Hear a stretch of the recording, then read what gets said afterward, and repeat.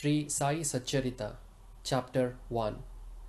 The key topics covered in this chapter are obeisances, the story of grinding wheat and its philosophical significance.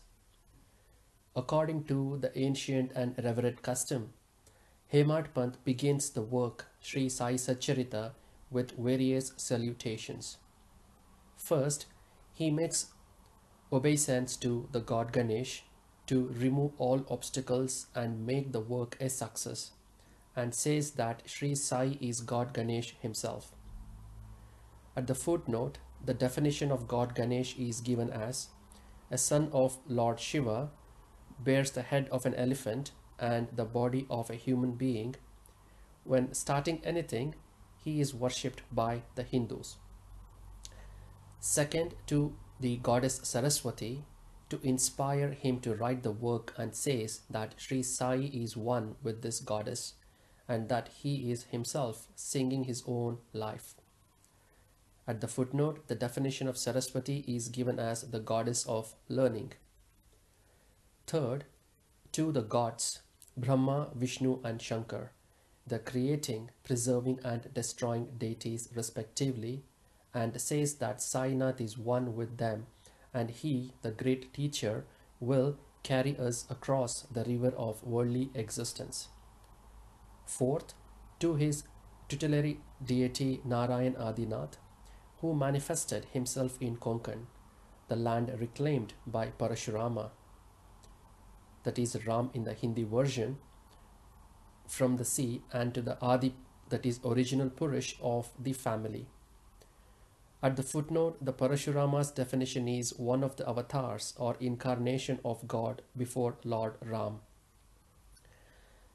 And then to the Bharadvaj Muni, into whose Gotra, that is clan, he was born, and also to various rishis, Yagnya Valkya, Bhrigu, Parashar, Narad, Vedavyas, Sanak, Sanandan, Sanat Kumar, Shuka, Shaunak, Vishwamitra, Vasishta, Valmiki, Vamadev, Jaimini, Vaishampayan, Navayogendra, etc., and also modern saints such as Nivrutti, Dhyandev, Sopan, Muktabai, Janardhan, Eknath, Namdev, Tukaram, Kanha and Narahari, etc.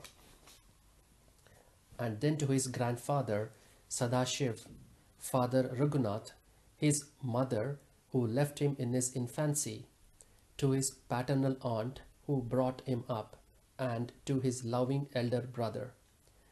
Then to the readers, and praise to them to give their whole and undivided attention to his work.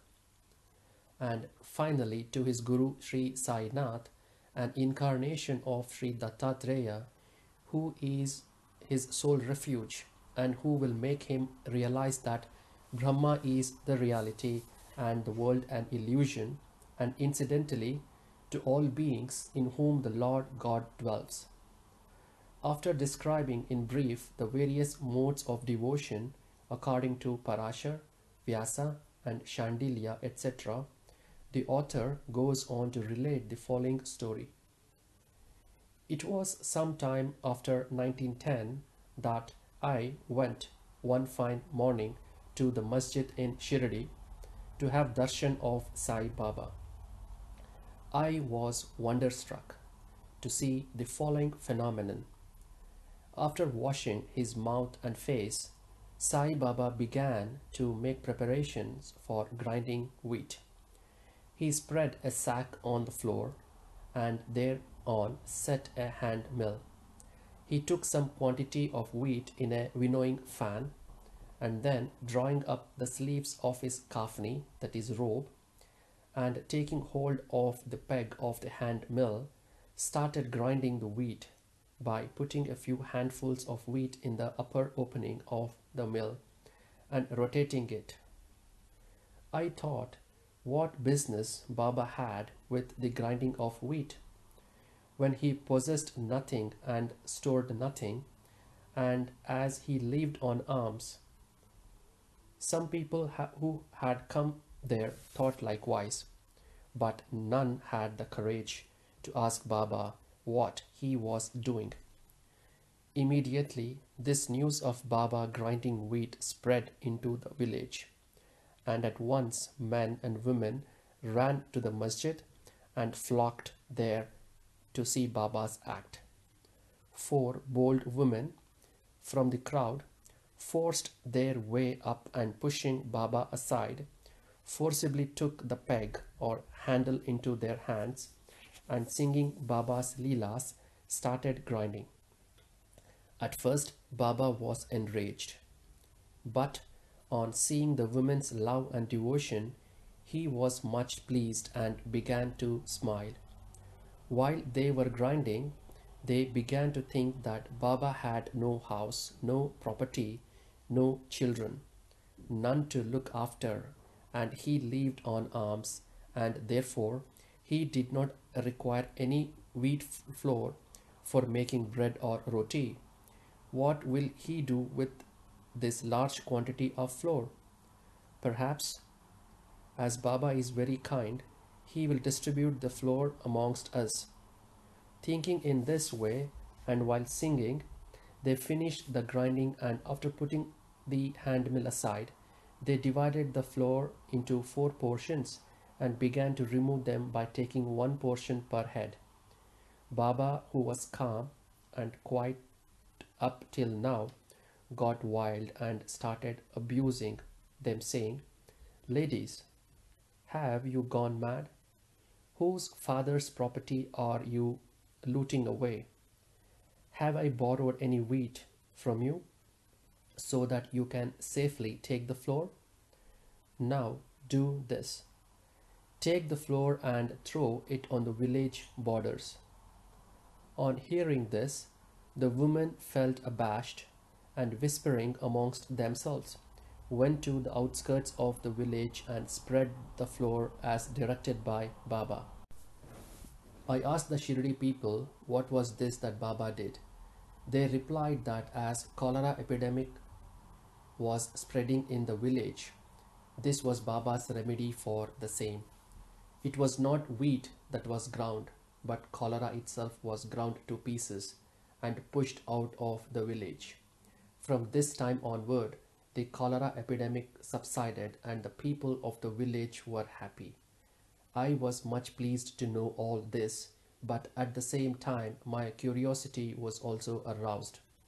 I began to ask myself what earthly connection was there between wheat flour and cholera? What was the causal relation between the two and how to reconcile them? The incident seems to be inexplicable. I should write something on this and sing to my heart's content Baba's sweet Leelas. Thinking in this way about this Leela, my heart was filled with joy and I was thus inspired to write Baba's life, the Sai Satcharita. And as we know, with Baba's grace and blessings, this work was successfully accomplished. Philosophical significance of grinding. Apart from the meaning which the people of Shirdi put on this incident of grinding wheat, there is, we think, a philosophical significance too. Baba lived in Shirdi for about 60 years, and during this long period, he did the business of grinding almost every day. Not, however, wheat alone, but the sins, the mental and physical afflictions, and the miseries of his innumerable devotees. The two stones of his mill consisted of karma and bhakti, the former being the lower one, and the latter the upper one. The handle with which Baba worked the mill consisted of dhyan. It was the firm conviction of the Baba that knowledge or self-realization is not possible unless there is the prior act of grinding of all our impulses, desires, sins, and of three gunas, that is, sattva, rajas, and tamas, and the ahankar, which is so subtle and therefore so difficult to get rid of. This reminds us of a similar story of Kabir, who, seeing a woman grinding corn, said to his guru Nipat Niranjan, "I am weeping because I feel the agony of being crushed under this wheel of worldly existence, like the corn in the hand mill." Nipat Niranjan replied, "Do not be afraid. Hold fast to the handle of knowledge of this mill as I do, and do not wander far away from the same, but turn inward to the center, and you are sure to be saved." Woe to Sri Sai, peace be to all.